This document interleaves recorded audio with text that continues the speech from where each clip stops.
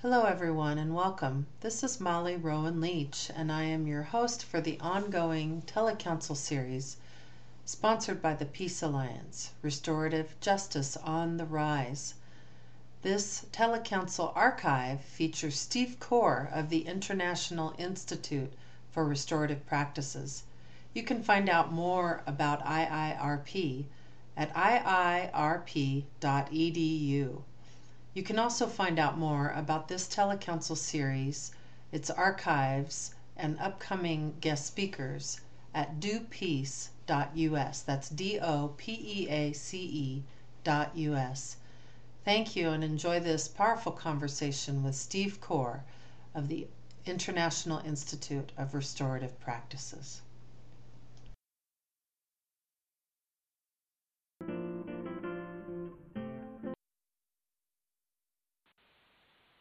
Good evening, everybody, and such a warm welcome to you all. This is your host, Molly Rowan Leach, and on behalf of the Peace Alliance, it's such a warm welcome to you to this ongoing Telecouncil series, Restorative Justice on the Rise. Of course, many of you are fairly regular with us, but if it's your first time here, an additionally warm welcome to you. This is an hour-long telecouncil that happens on a weekly basis, although we will be taking a brief break over the next holiday week, and we'll come back on January 2nd with a pioneer in peace building, Johan Galtung. And January 2013 is going to be an honoring and a focus on indigenous perspectives in restorative justice, and will feature some incredible voices from around the world's indigenous traditions, as many as we can actually. In fact, possible additional special sessions in the new year. All January will be indigenous practices and perspectives in restorative justice. We know that our indigenous peoples have practiced some form of RJ since the beginning of their time as a tradition and a culture. So please join us in January and go to dopeace.us.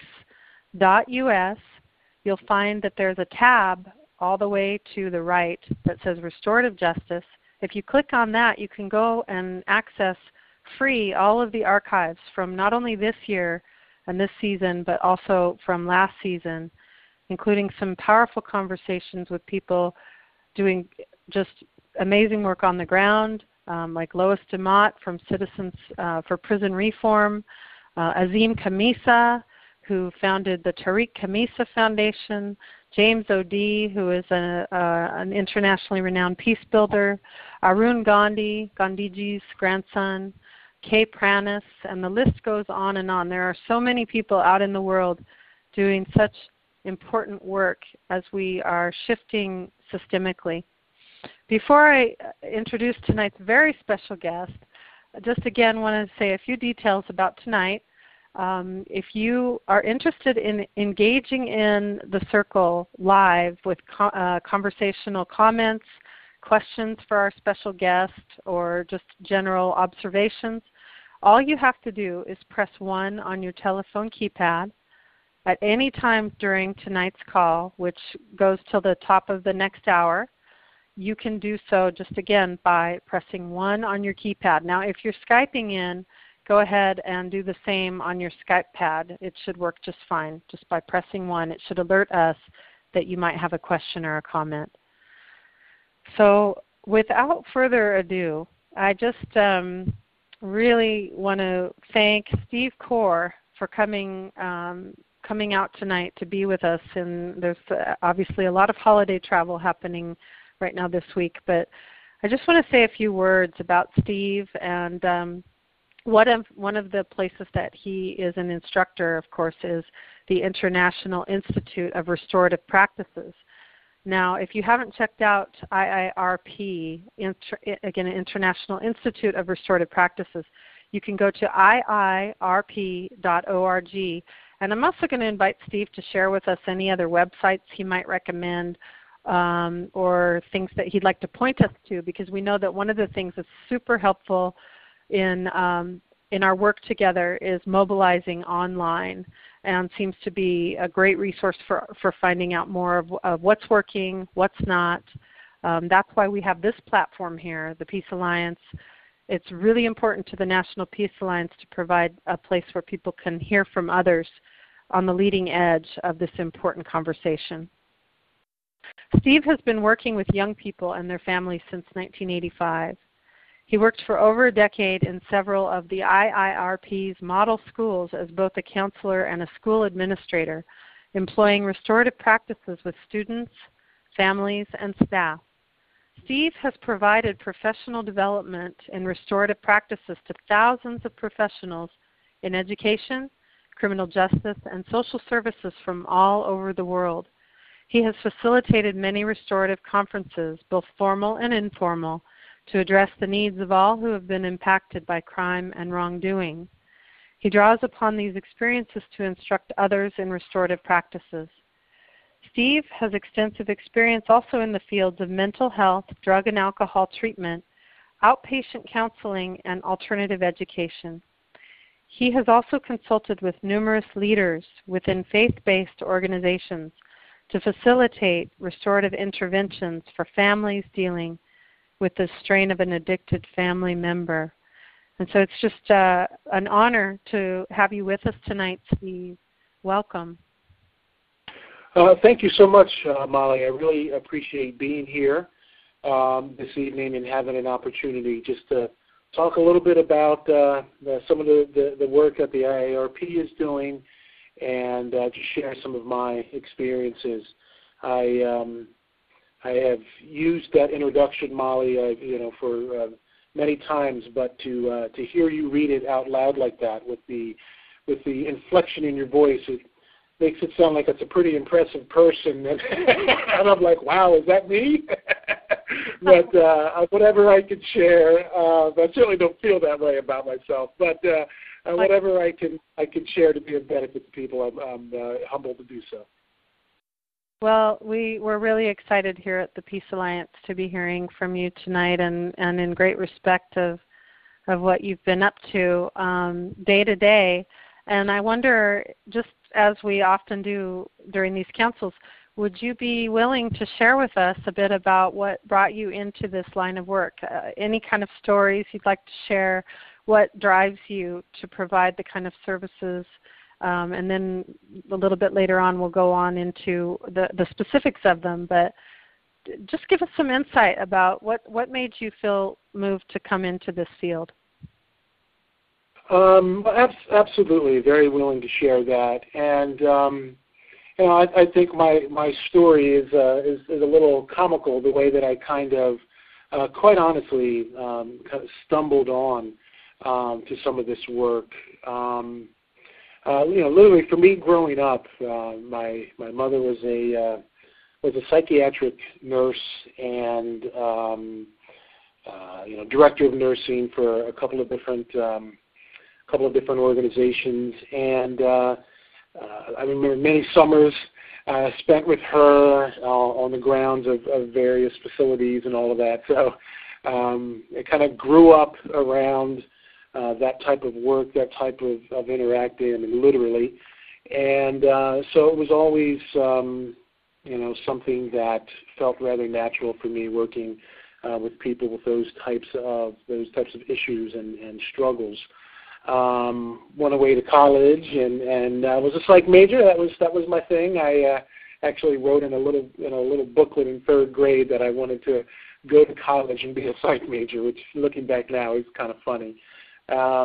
Also played basketball through college and was a psych major. But anyway, when I came out, went right back to, if you will, working in the psych hospitals and psych facilities and doing all of that, which was fine. And I certainly am not interested in making any kind of comments, about that. It's critical and important work. But certainly for me, and again, here's the kind of just like I kind of fell into stuff.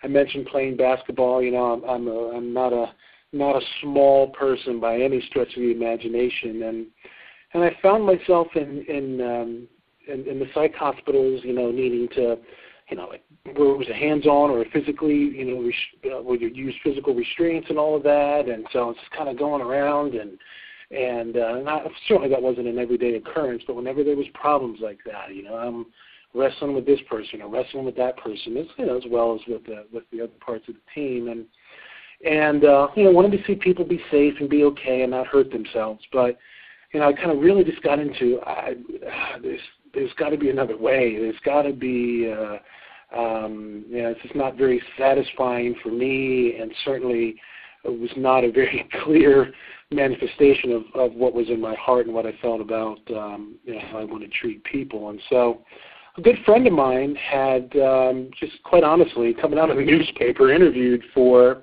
a position at one of the alternative schools for the Community Service Foundation, or Bucksmont Academy, which is actually the sister organization to the IARP. The alternative school setting came well before the graduate school. They started, CSF, Bucksmont Academy, started doing that work in southeastern Pennsylvania with troubled and at-risk youth in 1977. And so he he also worked in psych hospitals with me prior to that, and he called me up one day and he said, "Steve, you got to come check this out. We're working with young people, and it's a hands-off program. We don't restrain people, and we don't do all of that. We actually, talk with people and help them explore their options and all of this." And I was a bit skeptical, like how do you get angry young people and all that to actually be safe with one another? And so, but he talked me into it, and I decided to go give it a shot. And so early on in my work there for the Community Service Foundation, a very interesting situation happened. We had a student that got very upset, anger management problems, the really poor history, all that stuff, and kind of locked himself in, if you will, or barricaded himself under a heavy table that was used in our industrial arts room, and pulled a bunch of chairs in front of him. And Ted and Susan Wachtel are the founder of the organization, and Susan Wachtel came to the school that day and saw this young man there. Well, I'm used to, I'm going to grab this kid and do all these types of things, and Susan just kind of knelt down and very lovingly but firmly, introduced her. "Hi, my name's Susan, and I own this school and a couple other schools." So she was very clear about where she was coming from. And she said, "I just want to let you know, you're not allowed to act this way here. We just have higher expectations for you than that. So why don't you crawl on out and let's sit down and talk. I want to be able to talk directly to you." Well, much to my surprise, the student just crawled right out, sat down in a chair, and had a conversation. And I'm just standing there just blown away by how simple and how real and how powerful just treating somebody with the dignity and the respect and all of that. So I became really, really thrilled, and just knowing that, wow, this is where I want to be. And as we really developed in our work in the alternative school, part of our history is in the early 90s, early to mid 90s, really coming across some of the principles of restorative justice. Terry O'Connell from Australia had come over to North America, shared some things around conferencing. We got connected with that and just realized there was a tremendous overlap. And that's when we kind of started to take a look at the restorative justice conferencing and doing some professional development around that. And then also took a look at expanding the paradigm to not just be, and again, with restorative justice, it certainly is by no means just solely reactive, but how do we apply that in the proactive sense to build the community and the connection? And that's where we came up with restorative practices and what that looks like on a day-to-day basis. Steve, would you mind please sharing a bit about what your understanding of restorative practices is? What does this mean? I know that it's interesting because the last few times that we've come together for this council, I've done a survey of where people are coming from. And oftentimes, many people are coming to this council really interested in what restorative justice and practices might mean, but just beginning to learn and understand for themselves in whatever form that may mean. So I'm curious to hear from you. What is your, I guess for lack of a better word, definition of restorative justice or restorative practices? Well, I think it's critical when we take a look at that to start with restorative justice, and which many came well before the work that we did with restorative practices. We owe a lot of what we do with the the great work and the framework and the evidence behind restorative justice. That whole concept of bringing together people in the wake of harm, giving them an opportunity to talk about how they were impacted, what their needs are, and what needs to happen to make things right. Well, as an organization, when we first started doing training around the formal, what we call the formal restorative conference, as many people or everybody on this call knows, the outcomes are just unbelievable and very, very powerful, and particularly when you take a look at the data compared to the traditional criminal justice, it's just powerful. And so we just simply asked ourselves the question, I skipped a step there, I apologize. So we started to take a look at, so let's travel around. Again, we come from alternative school background and said, we feel we had an obligation, or we did some things well, did a lot of things well in our alternative schools, and even got evaluated by an outside researcher and had some really positive outcomes, and were able to demonstrate some positive outcomes. And we said, we have a responsibility to kind of share this with other people. And the way that we first started to do that was with the formal conferencing. Did some things with probation departments at that time, and but really kind of found a niche with education. And teachers in schools were being frustrated by they come to school, have a passion for the work, certainly a passion for their field and their discipline, and wanting to share that with young people. We're really feeling frustrated with not being able to do that because of the behavioral problems. And so we said, hey, well, we know how to impact that behavior. Let's do a formal conference. And so we went around doing trainings related with that, and good outcomes, but the amount of time that it took to do those within the framework of a school day was a bit challenging, and understandably so. So we said, so how can we take those dynamics and apply them on a day-to-day, minute-by-minute basis? And that's where, again, we restorative practices, where we develop that, like how do you inform your daily practice through a restorative lens. And so one of the premises that we hold is that human beings change their behavior based upon the bonds that they form with one another. It's simple. It just makes sense, based upon, if I bump into somebody who's, I mentioned I play basketball, and I bump into a buddy of mine, I haven't seen in a while, I'm going to hug him, I'm going to punch him in the arm, or, do all that type of stuff. But if I walk up to a stranger and do the same behavior, I'll probably get arrested, So our behavior really changes based upon those connections. And so the question became, how do we take a look at forming these bonds and these relationships and these connections in a proactive way so that we can get some of these outcomes? And so really at its heart, restorative practices is the way that we talk about it, the way that we define it. It really is a leadership model. It's choices that you make as to how you're going to exercise your authority and interact with those, that you are in charge of. And we roll out, you can be, very punitive and do things, to people. I'm sorry, let me back up just real quick. So we say our fundamental hypothesis is that human beings are happier, more cooperative, and more likely to make positive changes in their behavior when those in positions of authority do things with them rather than to them or for them.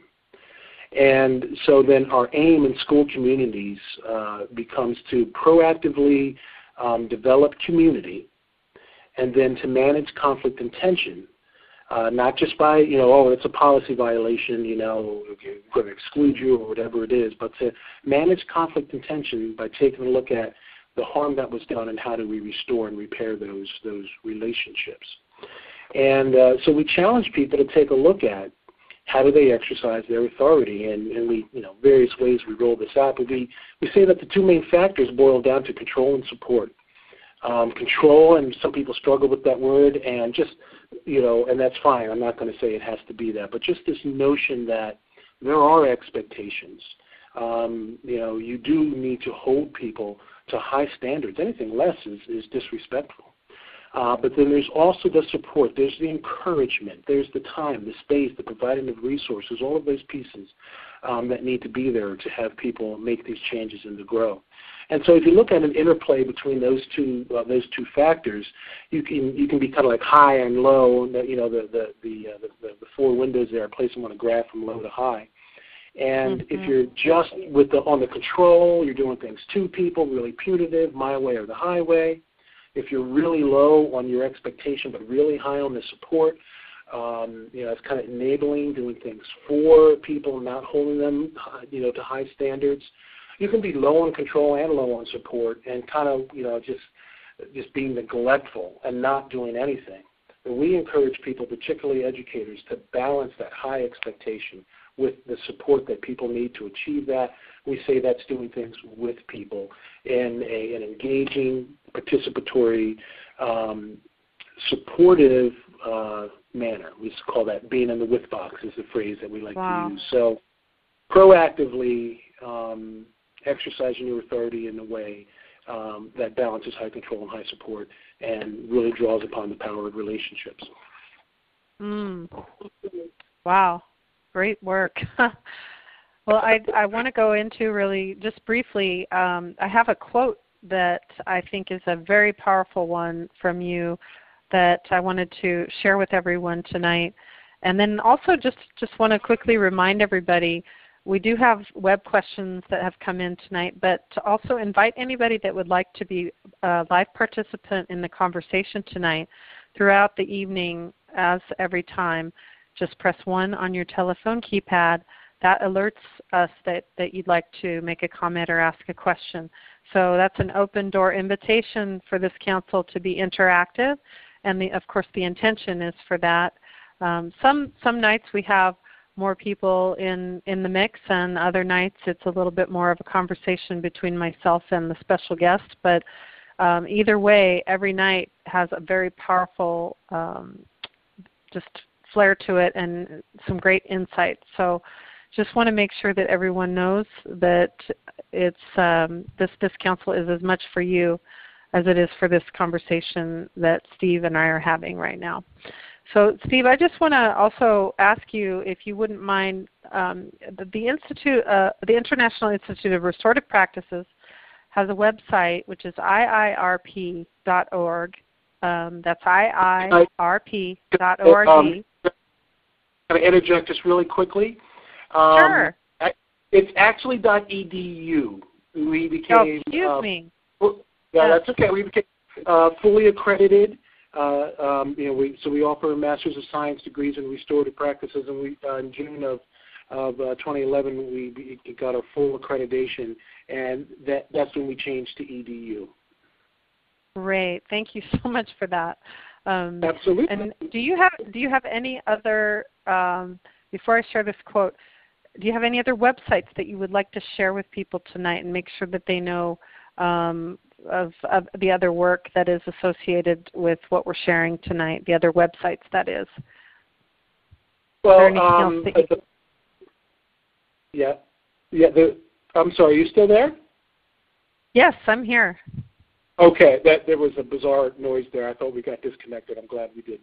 The main website is the iirp.edu, and there is a number of things happening there. You can get connected to our blog through there, and get signed up for our e-form, which just talks about the various events with the IARP or updates or happenings in the world of restorative justice, restorative practices.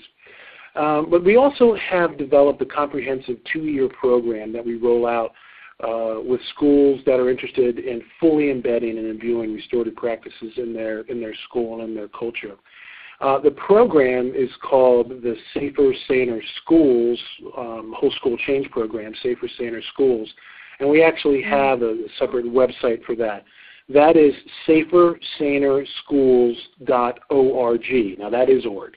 safersanerschools.org, and you can learn a little bit more about our 2-year program, including essentially what it is like a curriculum for the implementation of restorative practices in schools.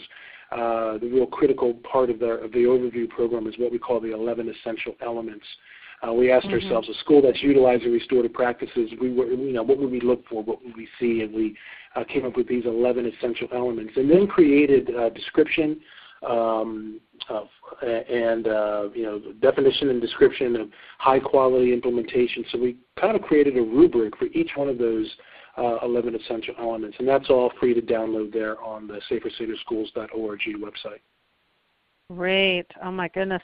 Great resources tonight, Steve. And could you tell us if there's the capacity for web trainings? Do you do webinars? Can people get accreditation through the Institute or through the Safer, Saner Schools program by taking a class online or a training online, or is it mostly more where you're located, like in-person training? Yeah, well, we're able to create what we call like hybrid courses, if you will. So, our professional development work is our professional development work, and the graduate work is the graduate work. So there is there's differences there, but you can utilize some of our professional development events and kind of combine that with online work and actually get graduate credit towards a 30-credit Masters of Science in Restorative Practices in Education, or Masters of Science in Restorative Practices in Youth Counseling. And then we also have a third track that you can take, which is just a Masters of Science in Restorative Practices with your own focus or concentration. So when we go and we do our full 2-year program, there's 4 days of PD that's associated with that. So people can go through those 4 days, do 12 hours of online coursework, and wind up, if they're eligible for graduate credit, wind up getting 3 credits for that. But what we also do is we have 4-day events. And this is, I'm actually out of my home state of Pennsylvania right now, doing some consulting and some work in another state. But I travel quite a bit, and there's some other folks on the team that do as well. And we have these 4-day events where we take people through, like our first one is basic restorative practices, where you go through the introduction to restorative practices, and then a discussion about how to use circles effectively. We also do a facilitating restorative conference day on that, and then a day on family engagement and empowerment. And we travel around and do those 4-day events, quite honestly, wherever people will have us. And it's really exciting. We've been doing quite a bit of that, nationally and internationally, and getting some really neat turnout related to that.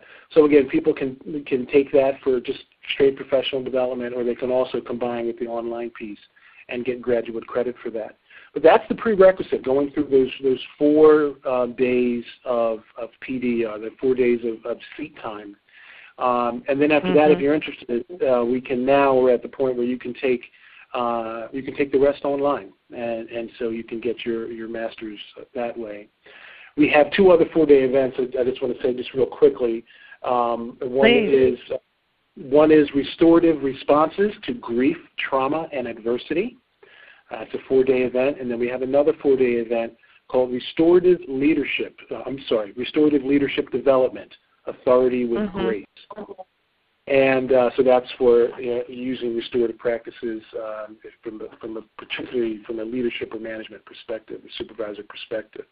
And so you can see these events and some descriptions of that on our website at iarp.edu. And we also have a whole series of webinars, which you can sign up for there. It's also listed on our website under our professional development tag, and you can go in there and also see the webinars. We have. I'm just going to quickly scroll through a couple of family reunification, becoming a restorative manager. We do work with restorative practices on campus, college campuses, and we have a webinar on building campus community. Trying to see some of the other ones. Ending the school-to-prison pipeline. Issues such as that, responding to bullying with restorative practices. So that's all available and on the website. Wow, that's so great. Such extensive resources and work that IIRP is offering, and yourself. And I also want to note too that you're on the Facebook. You have a Facebook webpage at the just in the search modem. Just search for the International Institute of Restorative Practices, and go there and like it. And there's updates there and resources as well. So I'd like to open up the lines. It looks like we have a few hands up, and then we might get into a little bit more of what I was suggesting earlier. So I just want to welcome Mike. You're live. Welcome. Thank you. Thank you. My question to the guest is, in wake of the recent shootings, there's been an awful lot of discussion that seems to be primarily focused around firearms, and I'm really hearing very little until maybe today on the underlying causes of the violence. And I'm wondering if your guest has any thoughts on that issue. Yeah, well, absolutely. Thank you, Mike, for that question. And you said the underlying causes of the violence, and again, that's a very complex issue and a number of things to take a look at. If you wanted to view that, and that's what we're here for tonight, to view that through the restorative lens, again, we would say that and mental health issues and all of that, which could be, which I believe are certainly a part of this most recent tragedy, which I've just been able to even mention without tears coming to my eyes just over the last couple of days. But with those mental health issues and all of that, that's another part of it. But this whole issue with the violence in the community, and I saw somebody wrote, that we shouldn't be calling that a school shooting, but we should be calling it a shooting in the school, because it's happening in various places. And we would say that it's the breakdown of relationship and connection. And by no means can I sit here and say, oh yeah, we know exactly what to do to stop that. I mean, that would be ludicrous, and we all understand that. But when people are connected, and when they feel a part of something and they feel that they belong, they have consistent opportunities where they have voice, where they're listened to, where their opinions and their thoughts and their feelings matter, where systems place emphasis on not just on getting the job done, even though obviously that's important, but how do we go about doing it in a way that proactively builds community and connection. We say that's how we would want to work to try to. I'm fumbling for some words here, because to say prevent or whatever, I mean, those strong words, but comes from this behavior comes from lack of connection. When you do not feel a part of something, when you have a distance from other people around you or in the community, it makes it easier, if you will, for this type of egregious behavior to take place. But if you feel that connection, it makes it much, much harder, much less likely that type of behavior is going to happen in the first place. But the other piece of that is, in the wake of that. Clearly, and that's, a lot of, restorative justice. We've got a lot of people who have been harmed and who are victims of this behavior. Obviously not just the direct victims, but people, in this case, around the world. And, giving people an opportunity to come together and just to talk about, how they've been harmed and the impact that it had on them and what they need to be able to move forward is the way that we would respond to that. But just to kind of, to wrap up that question a little bit, proactively working and focusing on creating a sense of community and connection, we believe would have a real positive impact on decreasing that type of behavior. Thank you. Absolutely. Thank you. Yeah, thank you so much for that question, Mike. I just really want to extend my heart and just well wishes and love and prayers to anyone on tonight's call that might be in that immediate area. But like you're saying, Steve, this is really about an entire world that has been shaken by this event and deeply moved and saddened. And I love the way also that you point out the relational aspect of restorative justice. And, you also said, this is a simple thing, we would think. It does seem so simple, and yet really you hit the nail on the head, it seems, about this relational aspect and to bring into the fold a real transmission, both spoken and unspoken, of people feeling as if they are seen and heard. And could it be that simple, really? Yeah. Well, when you think about it, we live, people talk about technology, and hey, technology is allowing this phone call, this interaction to happen tonight, which is fantastic. But, when you look at it from another perspective, you can go to school, you can get groceries delivered to your house, you can run a business, and never leave your home. And not interact with other people. And we literally have the ability to do that. You can, online school and do all these things and hire people to come in and do all kinds of work, and you don't really have to interact with people. And and the question, and I don't have any definitive answers, of course, but what's the impact of that? Many years ago, we relied on one another. We needed people. We needed to work the farm together. I don't want to get into a history lesson, but all those types of things. But as we, have been able to be much more just kind of worry about ourselves and individualistic, and I'm, the negative sense of the word, if you will, we've just moved away from a reliance upon one another, and we are more disconnected than we've ever been, and I think some of these types of things are real, evidences of that. And in many ways, what you've been sharing tonight seems like such the foundation. If this were a call to action, the things that have come up, knowing that the system has been punitive and these unthinkable events that have been happening more and more in our culture, the call seems to be for what your work and many of the people that are on this call tonight are responding in these ways more and more. And we do have some web questions, but I'm curious to know, Steve, what your thought is about where we're at right now in this moment in time with restorative justice and practices. You referred to some powerful data and statistics. You've seen programs that have been highly successful in reducing reoffense, recidivism perhaps. Where are we at right now? Do you see it spreading like wildfire here in the United States and beyond? Absolutely. In terms of restorative justice and restorative practices, in one sense, I think it's an exciting time. I think a lot is happening around the world.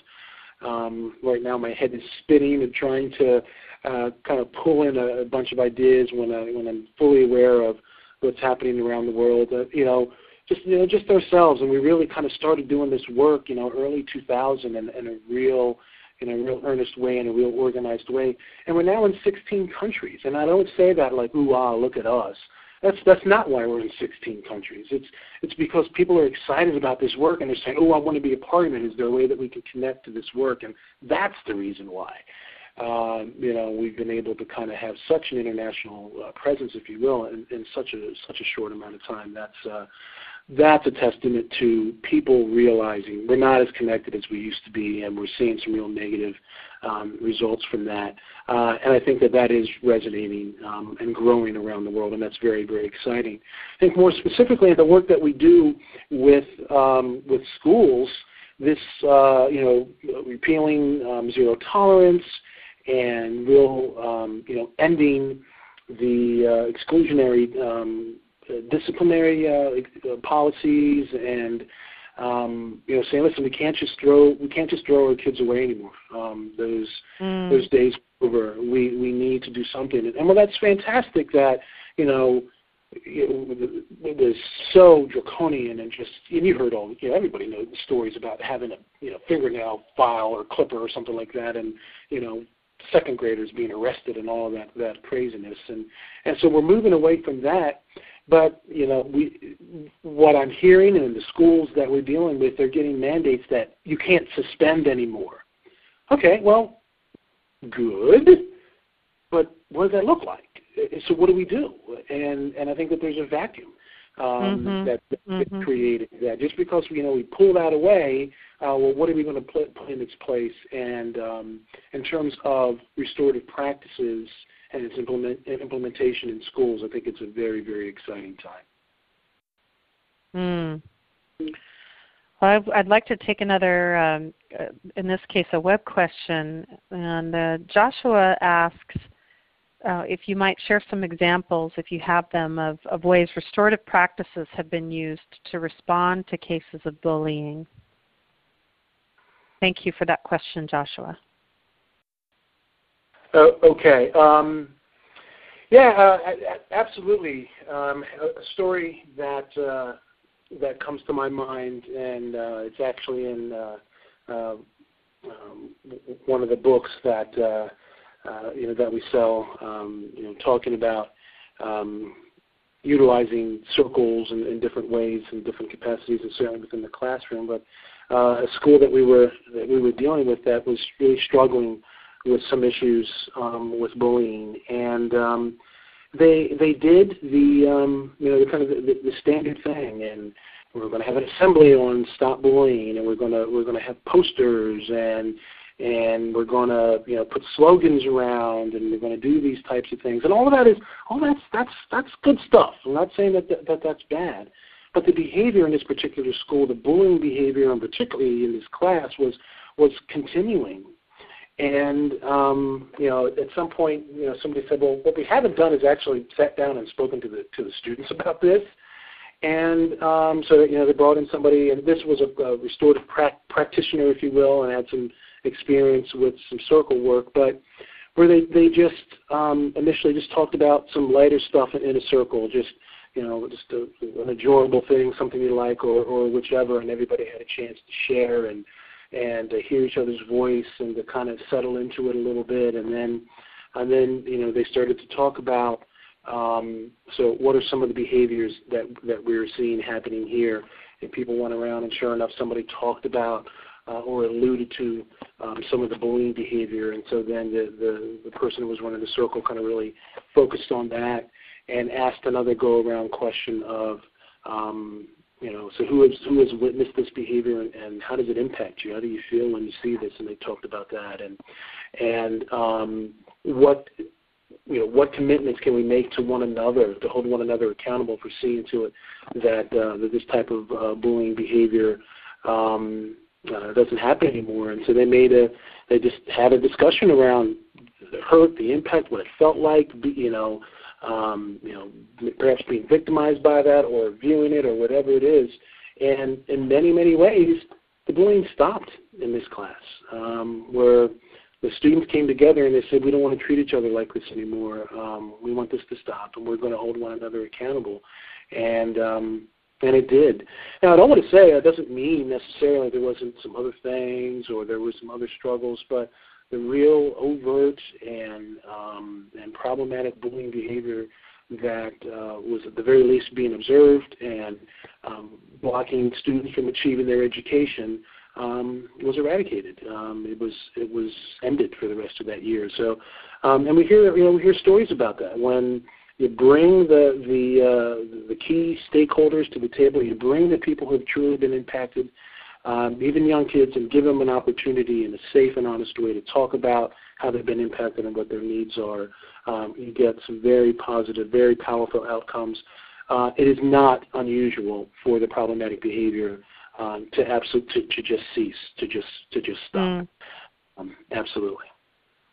And Steve, how do you work with resistance to the process? Let's just say, for example, there might be a victim who is just, and rightfully so, really upset and not willing whatsoever to consider a restorative process. Or on the other hand, perhaps another stakeholder, as you're saying, the community, the perpetrator, the victim, all being a part of this process.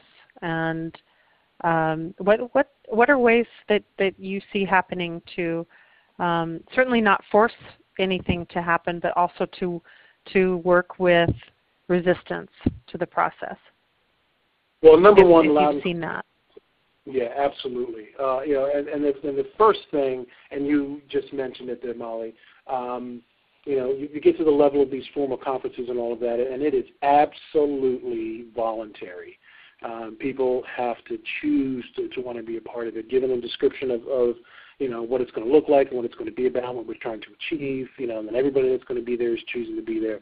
So that's a real critical piece. But I think your real question is, but there's going to be people who are going to be, push back on that a little bit, and how do you get them comfortable to do that?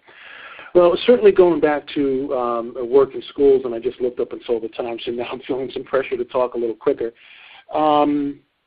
The traditional disciplinary response in school, has led to people not taking responsibility. I mean, the bottom line is it's who done it and what sanction do you get.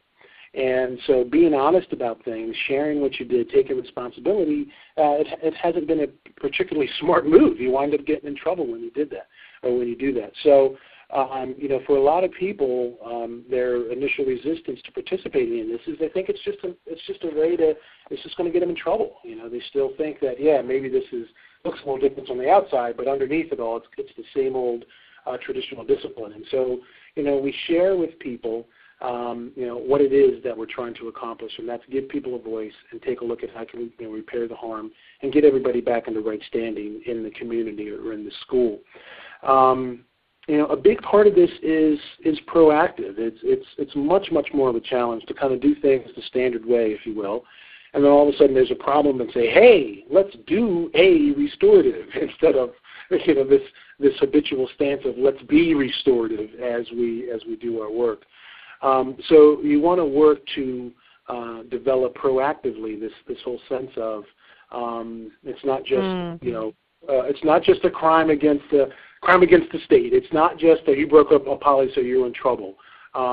We have a responsibility to one another, and when you do something that's not okay, you're harming bonds, you're harming people, you're harming relationships. So working on having that be there in the first place.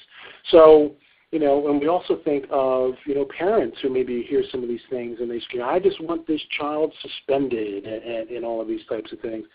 The bottom line is to give them an opportunity to talk about what their real needs are. And the way that I've done it many times, and, I have to be careful. I'm not trying to come across as insensitive. But, an angry parent, my child was mistreated, I want this other kid suspended and all of this. And I just simply say, I hear it. You sound angry, and I don't blame you. If my child was harmed or scared or whatever, I'd be just as upset as you are. I understand that. So let me just ask you a further question. So, one child, punched or pushed your child, and the policy in the schools, that's a 3-day suspension, 3-day out-of-school suspension.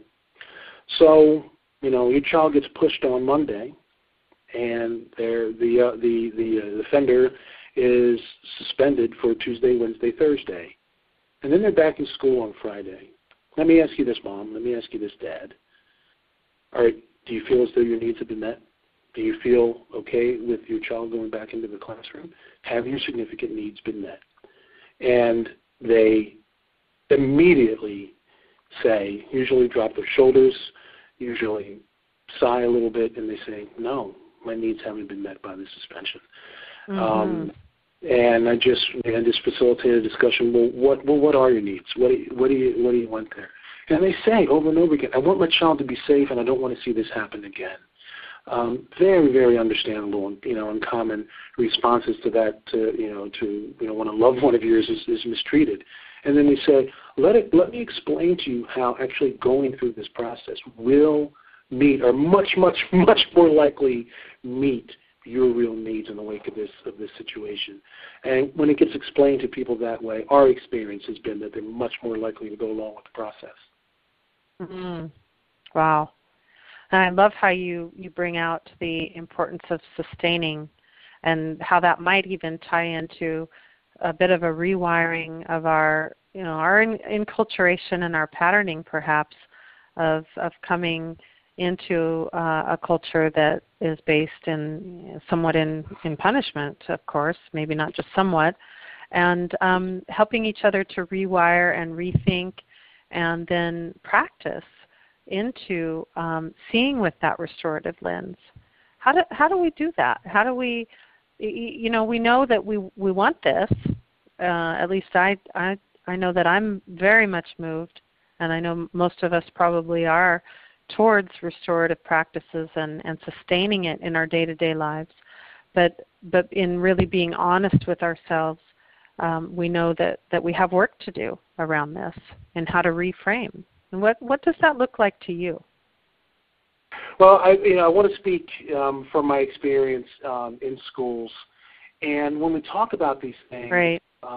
A really good job of keeping it real simple, real straight. We've codified some things that are kind of a little bit nebulous and vague, and we've really made it kind of simple to talk about. And when I go through and do the professional development around the country, across the country, people say, "Oh yeah, this is good. Yeah, this is good. I like it." But then we start to take a look at some of the deeper things, and they say, "Well, hold on a second. Wait a minute. Isn't that like giving up power? Isn't that coming across as being weak? And kids don't care about one another, that way, and all those things just simply aren't true." And so some of the initial pushback, and again, I don't want to come across as being insensitive, but a real practical response to that is what we're doing right now working? And people say, no. Mm-hmm. Well, let's not put restorative justice and restorative practices up against this magical measuring line that if it's not perfect, therefore it's not the solution. If it's just a little better than what we're doing right now, we're moving in the right direction. And evidence says it's significantly better than what we're doing right now. So just from a real practical sense, let's take a look at it. But again, also, I love that. Yeah, I'm sorry. So sorry to interrupt you, but I just want to say, I want to underscore what you just said. Sure. It doesn't have to be perfect. We don't have to have it be like a complete perfection in order to be able to move into it and move towards it and create it together. It's interesting because what you bring up with that statement is an experiential that I've had in my own community of working with incredible people, noticing that we all really were kind of clamoring for, well, how do we define this? How does it look?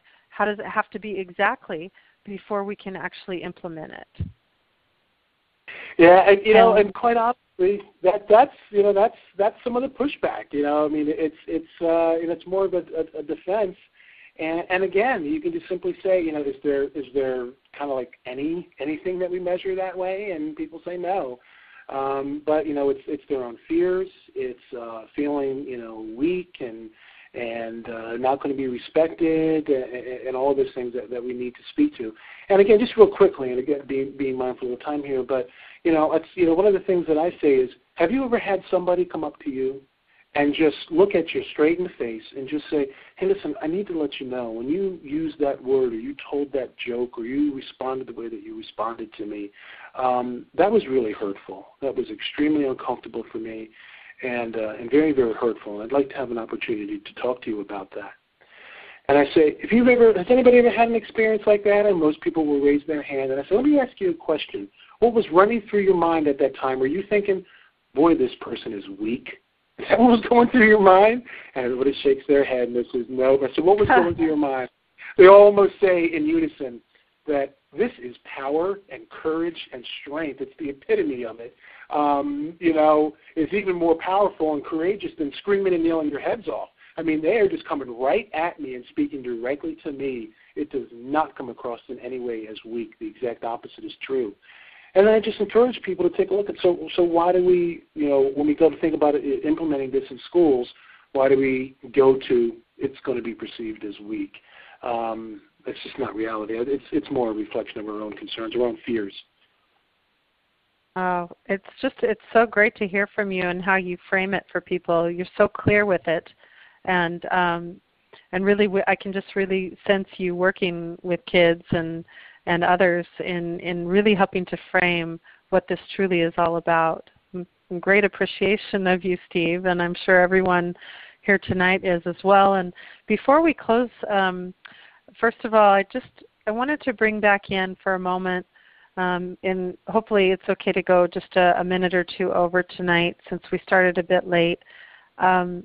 Could we go back for a moment to the unthinkable that happened last week on Friday, and would you be willing to speak to what might it look like for us to come together in our communities or on a larger global level to respond in a restorative way to what occurred? And perhaps people have already seen some of these responses happening. I know that I was actually involved in what felt like a very restorative response via a webinar, a web council not unlike this one that we're having tonight, last Sunday, hosted by James O'D, and the Peace Alliance co-hosted it. And there were hundreds of people on that call coming together to just be with each other and to share what they were feeling in the moment. So I'm just, would you be willing to share just a little bit about what would restorative practices look like, given that this global community is a part of such a tragic situation, an unthinkable event that has occurred in our world, and we know that many of them happen, and some of them even our own government is behind. And so I'm just wondering, when things like this happen, how do we respond in a restorative way? Well, that's such a deep and complex question, and I'm going to give every answer I possibly can, and I think my best effort is just a beginning. But to facilitate experiences where people can come together and talk about the harm.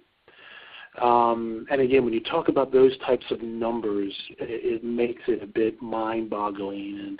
And there's more creative people than myself who could think about ways to connect people. But I mean, I don't know, maybe some type of something that's perhaps even something that's streamed or I'm thinking of it's not coming to my mind. I'm sorry, where you simulcast or something like that.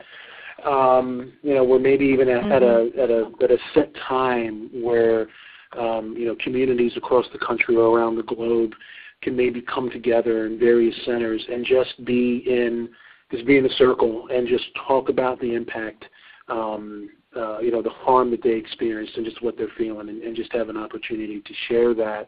And again, one of the things in those times people kind of really get into, we got to have an answer, and we got to limit guns, and we got to do this, and even at one point, at some point in all this, I heard I heard the principal let the guy into the school, and just all those types of things. I mean, this principle of daily life, and wow, is that what we want to talk about? Maybe at some point we need to have, how do we make sure we can do some of those things? But Right now, we just need to grieve together and have an opportunity just to talk about how we've been impacted and let it sit at that.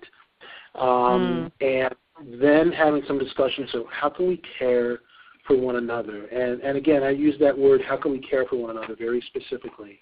Again, it's not about, more metal detectors or any of those types of things. I mean, literally, what do we do right now, to care for one another, and what is that going to look like? And I also think coming together and having some discussions around, and I talked about it earlier on the call, but how do we do the best that we possibly can to make sure that people are feeling included and people are feeling a part of something, that people feel as though they have support systems and people they can go to and they have a safe place to share what's going on with them. And so, again, just embedding that in cultures and in classrooms in the schools where, people can do that and be very proactive about it. So I'm starting to kind of a lot of thoughts are kind of cascaded in here and getting a little lost in it. But, to keep it relatively simple, giving people an opportunity to come together and to talk about the harm and what they need. And I think particularly in Newtown, in the very community, and what is this going to look like for us? And in my mind, I think about doing some real concentrated work there, or a series of circles, or a number of people facilitating circles in a number of places across the community, and then having. I got this little vision of I've had for a while of a restorative media outlet where all they do is they view stories strictly through a restorative lens, and they share things strictly a restorative lens. That's my own little dream here. Maybe that'll come about, but in some respects that's happening, I suppose. But where then we also have people. Kind of broadcast out to the rest of the world, hey, look, this is what we're doing here. This is what it looks like here. Take a look at the care that people are demonstrating for one another in a very real way. And this doesn't have to stop here. This level of coming together and this care. And even after, 9/11, and I've heard people talk about, that sense where we're looking out for one another, obviously a horrific tragedy. But that sense of coming together and caring and strangers kind of putting their arms around each other, I mean, can we get back to that a little bit more? I mean, that was something that was really powerful. And, kind of taking this and saying, hey, there's a way where we can really start to have a dialogue around living this way intentionally, on purpose all the time, is the phrase that we like to use. Wow, powerful stuff, Steve. And it's just been, the time has flown tonight. It really has. And I'm so grateful to each and every one of you. You are just the really important part of this council, and we are so thrilled to have talked with you tonight, Steve, and honored, and really deep respect for the work that you're doing with what you've done for decades, and to also remind people to please, if you haven't already, checked out the International Institute for Restorative Practices website. You can do so by going to iirp.edu. And again, Steve, thank you for correcting me. It's edu, not org. That's iirp.edu. And then also you can find them on Facebook. And Steve, again, can you reference to the other website, please? One for the go ahead. Specific school-based one, safersanerschools.org. Safer, Saner Schools, all one word, .org. So on behalf of the Peace Alliance, again, Steve, thank you so much for your time with us tonight. And I would just like to say, please come back after this holiday week to join us for a very special telecast with Johan Galtung, a pioneer in the peace-building movement. He'll be on with us at a very special time, actually, during the morning on January 2nd, 2013. So we'll be back in the new year. And until then, everyone, have a really beautiful holiday season. Again, thank you, Steve, and everybody have a great night. See you next year. Thank you, Mom. Thanks, everybody.